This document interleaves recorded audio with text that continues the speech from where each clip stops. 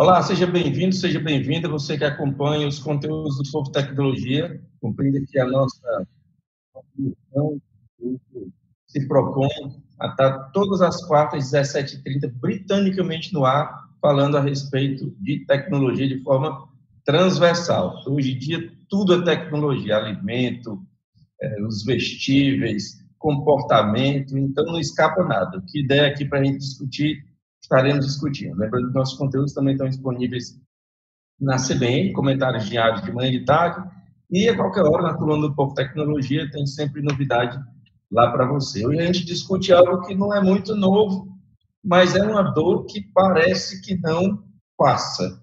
E é o momento em que os gerentes, viu, Tonimar, eu digo que é o momento em que os gerentes e empresários choram. E toca nesse assunto e vê a lágrima cair, que é a escassez de talentos e diversas oportunidades e revoluções chegando, e a falta de mão de obra. E a gente tem o prazer de receber aqui o Tonimar Dal Aba, que é gerente técnico da ManageEngine aqui no Brasil, uma divisão da Zorro, que ele vai explicar para a gente aqui como atua, qual a missão, enfim. Tonimar, é imenso prazer recebê-lo. Obrigado por disponibilizar seu tempo, seu conhecimento. Seja bem-vindo, viu? Opa, primeiramente é um prazer falar contigo aí, digitalmente. Em breve, tomara que a gente consiga falar presencialmente. É um prazer aí participar e ajudar aí a colaborar com esse assunto tão importante. E realmente é uma escassez aí que a gente já vem batendo nessa tecla, várias pesquisas, enfim, falando muito tempo sobre essa questão de retenção de talento. Você fala com a gente de São Paulo, né? Isso, a gente tem um escritório aqui, né? A ManageEngine, ela possui um escritório aqui em São Paulo. A gente está na zona leste de São Paulo, até para os telespectadores aí que estão acompanhando se localizarem um pouco com relação a onde que a gente está. Até por uma questão, aí a gente vai entrar nesse assunto de talento e já explicar um pouco aqui do funcionamento, porque geralmente as grandes empresas tendem a ir para os centros comerciais, né, como uma Faria Lima, uma Avenida Paulista e outros lugares. A gente tem um caminho inverso, a gente procura ir para as bordas, né, sair desse grande fluxo para se localizar em áreas um pouco mais afastadas desses grandes centros, mas que estejam próximas aí de uma grande conexão, como transporte público, metrô, trem, ônibus. Então, a gente procura se afastar dos grandes centros, mas se manter próximo nas periferias, assim, próximo, né, das periferias, para conseguir... Tem alguma estratégia de busca de pessoas, a estratégia de diminuição de custo? Por que essa opção? Na verdade, isso é uma filosofia que a gente tem. Então, a gente não fica nos grandes centros, a gente procura desenvolver as áreas onde já está menos saturado, porque você deve conhecer bem como que é os polos, onde está todo mundo no centro ali, é muita gente, tem assim. Então, a gente procura ir sempre para se afastar e, a partir dali, a gente desenvolver, né? Isso a gente segue para todos as nossas áreas, né? Para você ter uma ideia, a gente tem um outro escritório no Brasil, que é o da Zorro Corporation, que fica em Santa Catarina, e ele fica também não dentro da parte central da ilha, né, de Florianópolis, mas está um pouco afastado também. Então, a gente tem isso por filosofia. Todos os escritórios que a gente tem espalhado pelo mundo, ele tem essa característica de não ficar em grandes centros. Então, a gente tem escritórios... É a cultura da empresa. E a cultura da empresa. Isso veio do todo, veio da Zorro e todas as divisões acompanham, é isso? Exatamente. Eu posso concluir que vocês têm uma pegada, uma filosofia de formação de pessoas. Claro que é necessário contratar, claro que é necessário as expertises, não dá para fugir disso, mas vocês têm uma predileção por formação, é isso? Sim, esse é um ponto interessante. Desde 2005, nós temos a Zorro School, que é uma iniciativa, né, de criar esses talentos. Então, a gente trabalha, treina, né, de forma que esses alunos entrem na escola. e aprendam, tenham habilidades técnicas para se desenvolver, e a partir daí, no final do curso de cada formação de negócio, tecnologia e etc., a gente absorva esses talentos.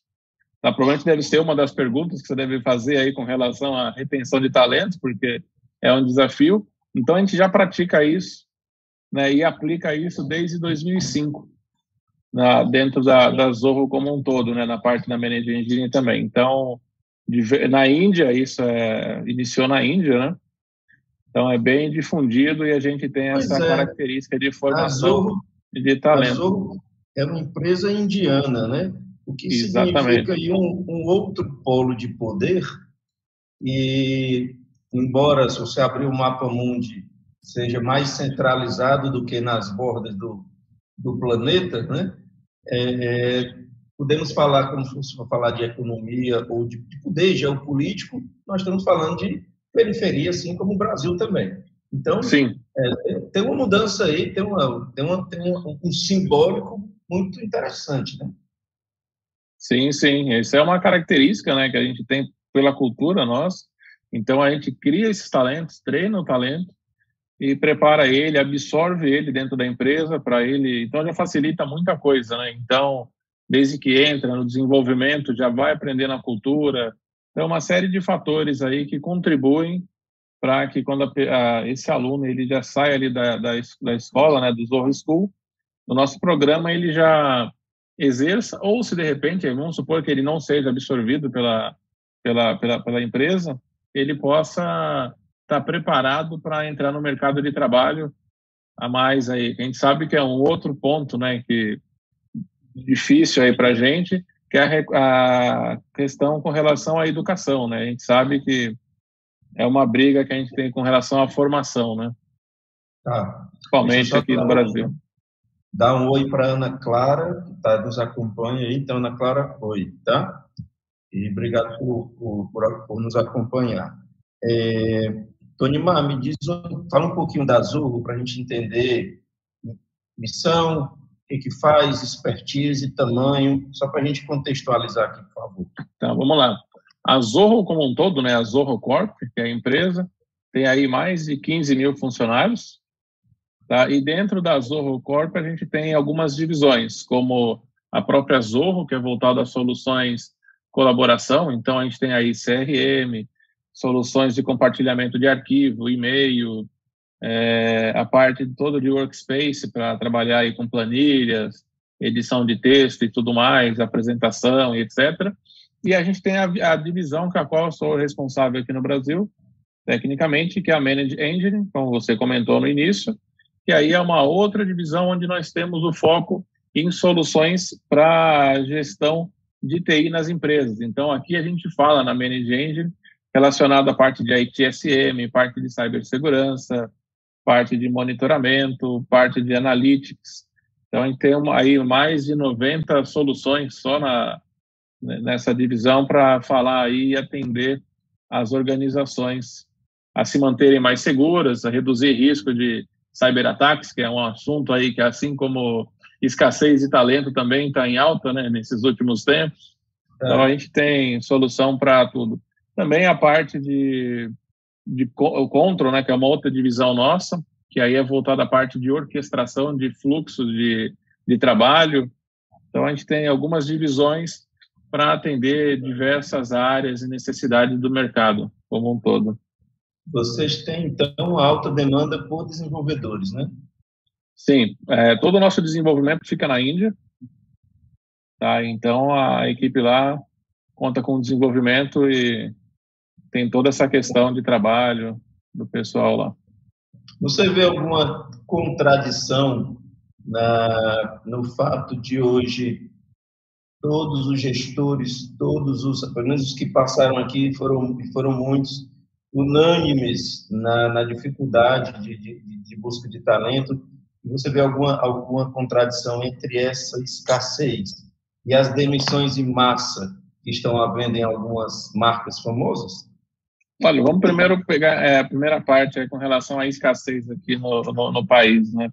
Eu tive alguns eventos, principalmente no segundo semestre do ano passado, e todos os CIOs que a gente conversava a questão era a mesma, de como reter o talento, porque a gente tem uma alta demanda no mundo por trabalho remoto, então você tem essa possibilidade de ter alguém aqui no Brasil e fazendo um trabalho de forma remota, e como ele gerir esse talento, como ter esse controle, né, com relação a isso e garantir que o talento permaneça na empresa, né? E a gente sabe que, dependendo da situação, né, a gente acaba perdendo talentos, é muito comum, foi o que eu vi muito deles. Mas eu vi também um ponto muito interessante, que assim como nós, né, a gente acabou dividindo essa questão da Zorro School com eles, algumas empresas já estão nesse caminho da formação dos talentos. Então, tem empresas aí... Só que demora, né? Sim, esse é um ponto que não é de imediato, né? Não é você colocar alguém hoje que vai colher amanhã já esse talento. Então, tem já essa iniciativa para começar a mudar esse comportamento, né? E ter ali o empregado, desde da formação até a alta direção na formação e executar o seu trabalho já de uma forma integrada. Tá? Então, isso é um ponto que eu vejo de diferente, né, com relação a essa questão da retenção dos talentos. Tá. O que a escassez tem ensinado a vocês? Tá, então, a gente está... Esse é um ponto legal da gente debater, né, com relação à escassez, que a gente aqui inaugurou o escritório no Brasil, aqui da ManageEngine, no segundo semestre do ano passado, em junho, inaugurou aqui, já com um time que já vinha trabalhando aproximadamente uns 4 anos de forma remota, e a gente está contratando. Então, a gente está investindo muito na formação também. Então, a gente está com um amplo programa de estágio aqui. Eu até deixo aberto aí depois, pode passar o contato, que a gente, aqui em São Paulo, a gente está com as vagas abertas para estágio também. Tá, então, manda as informações que a gente publica aqui, eu leio. Perfeito.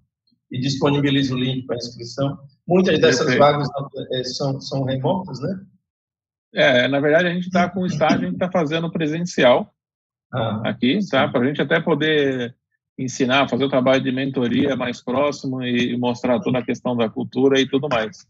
Tá? Mas, assim, nos ensinou, como a gente já tinha uma característica de trabalho integrado e tudo mais, a gente está investindo muito na formação aqui também.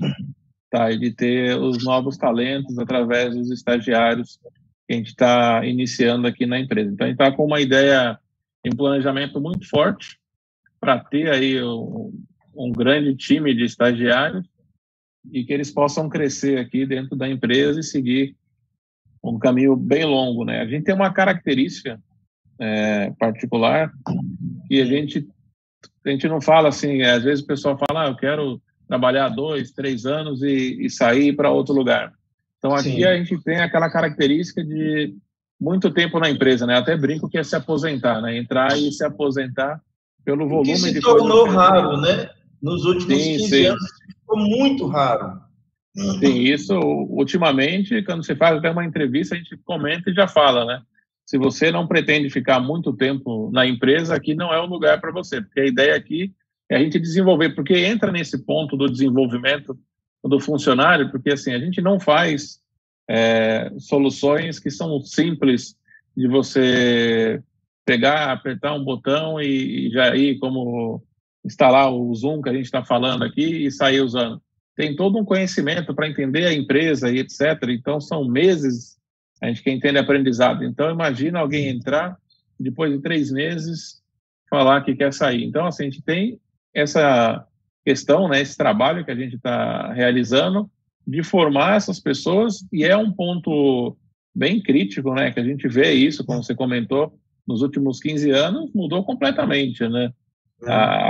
Muita gente vê o pessoal hoje no lugar, deu 3 meses, vai para outro, ou mal entrou numa empresa, 2 dias já está saindo para ir para outro para ganhar, seja um pouco a mais ou algum outro benefício. E até um ponto... Achando, me perdoe, mas às vezes as pessoas acham que ganhar um pouco mais é vantajoso para a vida, sem colocar no outro prato da balança uma coisa chamada repertório.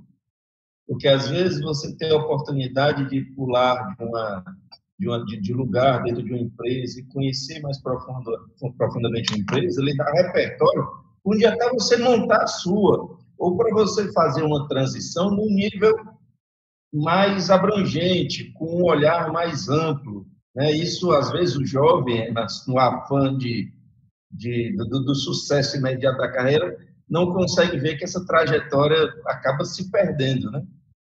Isso. Hoje a gente tem mais uma geração imediatista, né, do que outra coisa, porque realmente isso é um ponto que a gente tem visto bastante, o pessoal ficar pouco tempo e até mesmo, né, de repente, com pouco tempo em cada lugar, achar que pode abrir o próprio negócio e, de imediato, ter um sucesso. A gente sabe que tem vários fatores que, claro, podem contribuir para isso, mas as chances são menores. Quanto mais você aprende, você se familiariza, você vira uma referência, né? Você tem aquela conexão com o que você faz, muda. Eu costumo dizer que a gente tem que ter um propósito na vida para trabalhar. Então, assim, você tem a sua relação com o jornal, por exemplo, então você é uma referência, você se torna ali uma pessoa que conhece o processo, você pode ajudar a modificar esse processo, a melhorar ele, ajudar novos colaboradores que querem seguir uma carreira.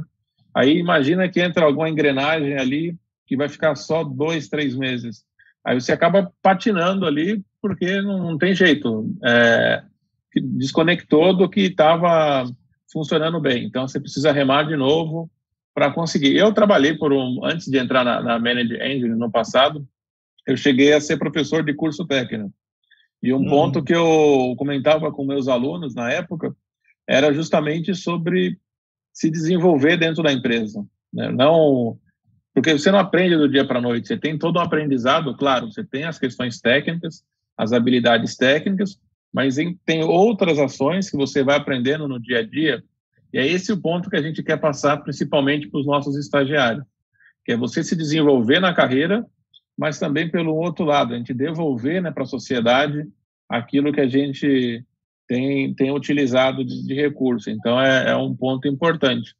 E até a nossa pesquisa, né, que a gente realizou aí uma pesquisa no ano passado, com relação a isso, a gente vê a questão da retenção do talento, né? E tem alguns pontos que a gente separou, por exemplo, a questão da flexibilidade do modelo de trabalho, a questão de treinamento, o treinamento não técnico. Então, assim, a gente tem o potencial de crescimento. Então, a gente tem ali uma série de valores, né? Por exemplo, na questão de promoção na empresa ou no crescimento de carreira, 55% dos entrevistados colocaram isso como um ponto que o funcionário pode acabar deixando a empresa. Então, assim, a gente entrevistou cerca de 3.003 pessoas, se não me falha a memória. A assessoria depois pode te passar as informações exatas aí, mas, se não me engano, foi esse valor. E, então, assim, a gente tem aí a flexibilidade no modelo de trabalho, 43% dos entrevistados comentando que é um ponto crítico, né, de como está mudando isso, né? Então, você comentou agora há pouco a questão do imediatismo. Então, como foi há um tempo atrás a questão do pessoal virar youtuber, virar gamer, enfim, tem várias fases que a gente vê e o pessoal acha que, ou como ser jogador de futebol, acha que vai ser do dia para a noite. Não, é assim, e a quantidade e a chance de alguém estourar, né, como diz aí popularmente, ela é pequena, né? Então a gente tem que ter um planejamento, por mais que a gente seja novo, né? Não, no meu caso, né? Apesar da aparência aqui, estou já chegando aí já umas 4 décadas, um pouco mais, mas a gente vê assim o pessoal novo achando que do dia para a noite vai conseguir tudo, né? E tem um caminho pela frente. Eu queria que você contemplasse na sua resposta essa coisa das big techs e muitas demitindo, sabe? Porque isso, vamos chegar assim, lá. um frisson, né? Afinal, que contradição é essa? A gente sabe que não é bem isso, né? Mas, enfim, eu prefiro ouvir. O que parece ser aí é que teve aquele boom de contratações inicial por conta de uma demanda, que, na verdade, talvez fosse uma bolha, né? Que tivesse aí de demanda e tudo mais, e aí chegou no momento que aquela demanda não existia ou foi superdimensionada, né, pelo mercado aí com relação ao que tinha. E aí tiveram que chegar numa equação de voltar ou reduzir a um patamar, né? Isso aí eu atribuo muito a um crescimento não orgânico, né? Que às vezes as empresas acabam contratando, não estou dizendo aqui que é o caso de todas, mas Sim. que muitas empresas acabam optando por contratar um batalhão de gente, mas não tem um planejamento, não tem o que eu preciso para ir de A a B e em quanto tempo eu quero ir. Então, às vezes, não tem esse planejamento e acaba colocando vários talentos para dentro, porém, depois, por falta desse crescimento orgânico, acaba sendo necessário passar por uma situação como essa, né, que a gente tem visto aí ultimamente por essas big techs realizando Você não aí acha vários que também cortes. tem uma estratégia de mercado por conta da escassez? As big techs que podiam mais não tiraram gente do mercado em função da competição, não, hein? Pode ser até um ponto, tá? Mas eu acredito mais na linha de que teve ali um superdimensionamento nas ações. De repente pode ter algo relacionado a isso embutido aí no meio, mas a gente não consegue afirmar, tá? Mas eu acredito que é mais a questão por não ter um crescimento orgânico, né? De você ter, às vezes o pessoal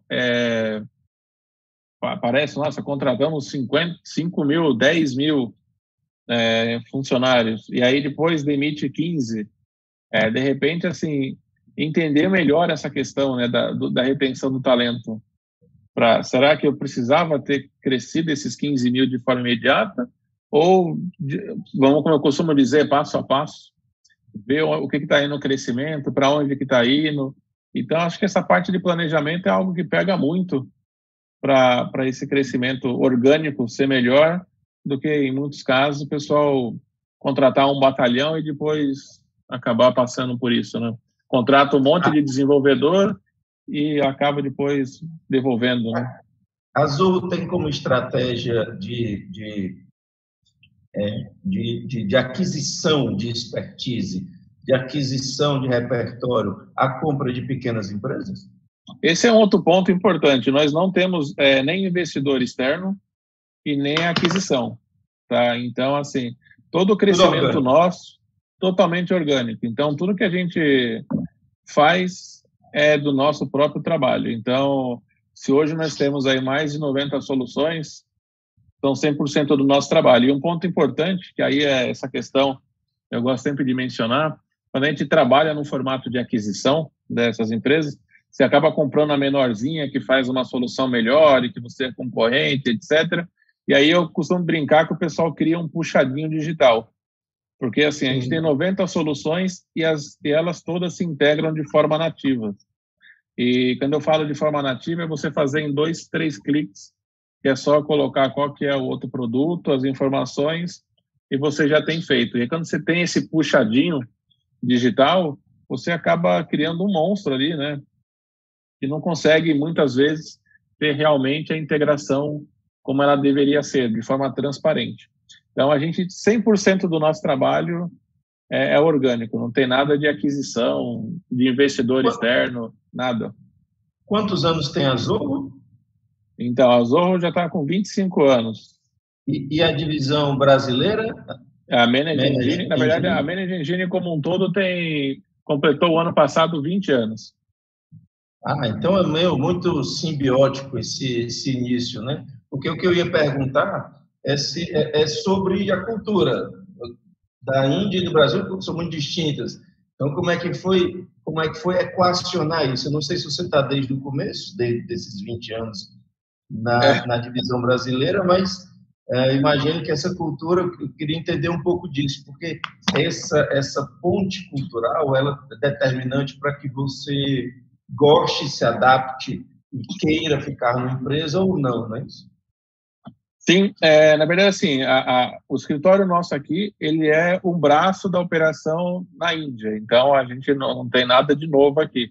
Todas as diretrizes que a gente segue aqui vêm da Índia, então a gente é um escritório fora da Índia, que a gente tem aqui em São Paulo, ou em Santa Catarina, no caso da Zorro, e toda a diretriz vem da Índia, mas tem toda essa questão de dar match, vamos dizer assim, né, para falar no linguajar aí dos mais novos aí, de dar match com relação à forma de trabalhar, né? Então, como eu te comentei, todos aqui no time hoje têm um propósito de trabalho, do que fazer, tem essa relação do entendimento com a cultura, e esse é um ponto que é muito importante, não só com relação à empresa ser da Índia, e por mais que a gente fale que a cultura da Índia é totalmente diferente do Brasil, e etc., mas a cultura empresarial, ela é importante para ter esse entendimento entre os funcionários e a empresa como um todo. Então, é importante passar isso para o funcionário, até mesmo antes dele se tornar, né, no processo de onboard, para ele saber como é que é a cultura da empresa, como a empresa trabalha. Então, esses são pontos que a gente valoriza e apresenta muito para os nossos funcionários. Então, as tomadas de decisões, como elas são, os investimentos, como vão ser, tudo isso de uma forma bem transparente e clara, né, que a gente tem como filosofia na empresa. Agora, com relação ao meu caso, é um ponto interessante que de vez em quando eu comento com o pessoal, é assim, eu entrei oficialmente na ManageEngine em 2018 para 2019, mas eu já trabalho com a empresa... tempo, então, né? Mas eu já trabalho com a empresa desde o início, porque eu trabalhava no representante da empresa, então a gente criou uma relação bem próxima e desde então... por tempo de serviço, já tenho aí desde o início, junto com o pessoal. Tá? Então, tem essa história aí por trás e a gente acaba geralmente falando aí que eu já sou praticamente um indiano aí, sou metade indiano. Tá certo. Me diga uma coisa, Tonimar, para a gente ir se encaminhando para o final. O meu entendimento é de que TI, desenvolvimento de software, inteligência digital, compreensão da digitalização do mundo, cibersegurança, resiliência cibernética e todas essas questões que envolvem esse mundo novo, nesse sentido, não são questões, inclusive, de Estado. Interessa aos países desenvolver, interessa aos países ter estratégia. Não dá para ficar vamos fazer uma alíquota convidativa e deixa que o povo toque. Não dá para ser assim, porque são questões de segurança de Estado. Você está aí no Estado, aí eu falei de Estado no sentido federal, né? Agora eu vou mudando, você está no Estado, aí no sentido de unidade federativa, mais poderoso, mais rico da federação. O Brasil tem uma estratégia, nós estamos perdendo espaço, se tiver uma estratégia, por não ser tão clara. Como é que você vê isso, o avanço da TI, já que você tem um pé em cada continente? Olha, vou colocar um exemplo, né? A Índia teve como planejamento, né, de trabalhar, e se a gente pegar até a literatura, né, um bom tempo, muitos call centers mudaram, né, principalmente dos Estados Unidos, passaram a utilizar a mão de obra indiana no passado por conta de ser muito mais barato, isso. E com certeza o país, né, cresceu aproveitando dessa absorção desses serviços para crescer e se tornar uma potência. E se a gente pegar as principais empresas de tecnologia, o presidente ele é indiano. Então, a gente já vê aí que o pessoal se desenvolveu bem. Quanto ao Brasil, eu vejo que a gente tem muito potencial, mas ainda falta aquele toque de pegar para valer com relação à formação dos talentos que a gente tem aqui. A gente tem pessoal bom no Brasil, tem a mão de obra necessária. Então, eu acho que é aquele momento de arregaçar as mangas aí e fazer um planejamento para falar o que o Brasil representa em tecnologia. Tem bastante avanço, a gente não pode julgar falando que não, aqui não tem nada, mas para a gente se tornar aí um grande player na disputa dessas questões. Por exemplo, se a gente pegar aí a questão da Covid, pegar as vacinas, onde que os fabricantes de vacina, onde que estão? Se pegar o IFA aí, que a gente usou por bastante tempo, veio da Índia. Ou pegar, no caso, a China também, que teve. O Brasil teve aí, falando aqui de São Paulo, o Instituto Butantan, com a questão da Coronavac, que também ajudou. Então, assim, a gente tem um potencial, capital intelectual para fazer, então é a hora de dar aquela turbinada em tecnologia aqui. A gente tem lá em Recife, né, aí próximo de vocês, aí, a questão do Porto Digital também, várias iniciativas em São Paulo que a gente pode dar como exemplo de sucesso aqui. Então, a gente tem que trazer mais o pessoal, mostrar o que a gente tem de tecnologia para fazer os investimentos chegarem aqui e a gente não só exportar o futebol aí com o pessoal que tem, mas também mostrar qual é o nosso diferencial perante ao resto do mundo com relação à tecnologia e etc. Tá, te dar um oi também para Mariana Tamoio, tá? Que está aqui acompanhando a live. Tonimar, o que eu não perguntei nessa nossa conversa que você acha importante a gente abordar? Olha, eu acho que assim, um ponto importante que a gente, falando na questão de escassez de trabalho, de funcionários, né, é a questão das empresas mesmo começarem a ter ali as suas categorias de base, né, fazendo essa referência ao futebol.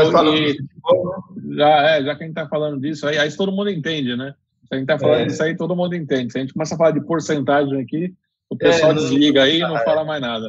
Então, assim, eu acredito que é investir mesmo no pessoal novo, mostrar e tentar passar essa questão de aproximar a cultura da empresa, né? Não estou falando nem da gente aqui na ME, mas fazer as empresas terem essa relação mais próxima com relação ao empregado e mostrar para ele a importância dessa sinergia entre o funcionário e a empresa, o que pode dar, e aí caminhar. Eu acho que o rumo para as empresas começarem a melhorar e suprir essa falta aí de talentos, passar dessa escassez, eu acho que é esse ponto. Claro que eu preciso de um talento mais sênior.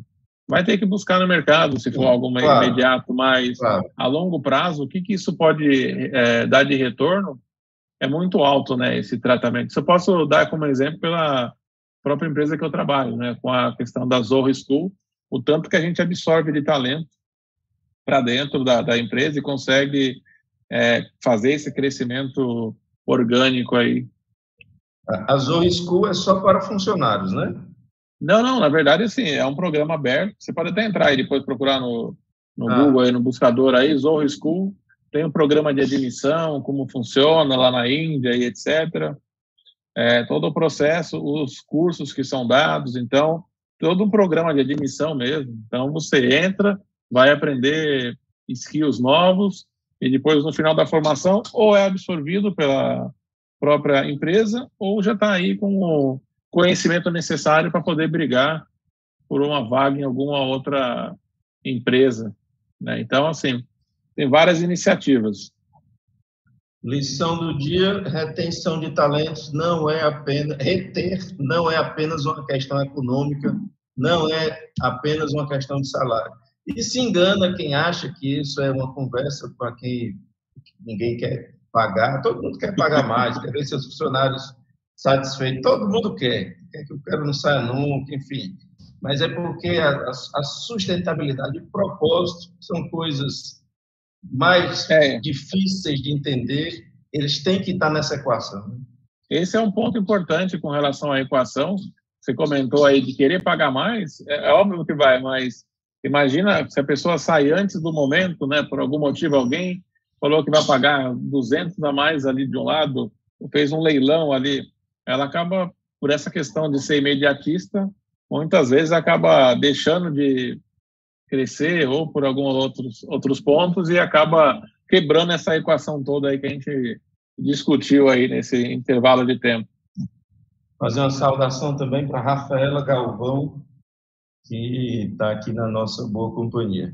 Tonimar, eu quero agradecer imensamente o seu tempo, o seu conhecimento, sua boa companhia de estar aqui conosco. Foi um imenso prazer conversar com você. eu for para São Paulo aí, acho que eu vou em março, vou visitar vocês, viu? Oh, por favor, portas abertas aqui para a gente tomar um café aí. Pronto. Será um imenso prazer. Muito Tá obrigado bom? e até a próxima, viu? Eu que agradeço, imenso prazer aqui estar com vocês aí. Um abraço a todos aí, em especial para você, Hamilton. Um abração. Muito obrigado, agradeço então Rafaela, Ana Clara, Mariana, que mais participou aqui conosco, agradeço demais o Tonimar Dal Aba, que é gerente técnico da ManageEngine, que é uma divisão da Zoho Corporation, a gente falando aqui sobre escassez. Muito obrigado pela boa companhia a todos, lembrando que todas as quartas, britanicamente às 17h30.00, a gente está aqui conversando sobre tecnologia, todos os dias na CBN, todos os dias, a qualquer momento, na coluna do Povo Tecnologia. Grande abraço a todos. Abraço. Obrigado pela boa companhia. Até Tchau, a semana tchau. que vem. Tchau, tchau. Tchau, tchau.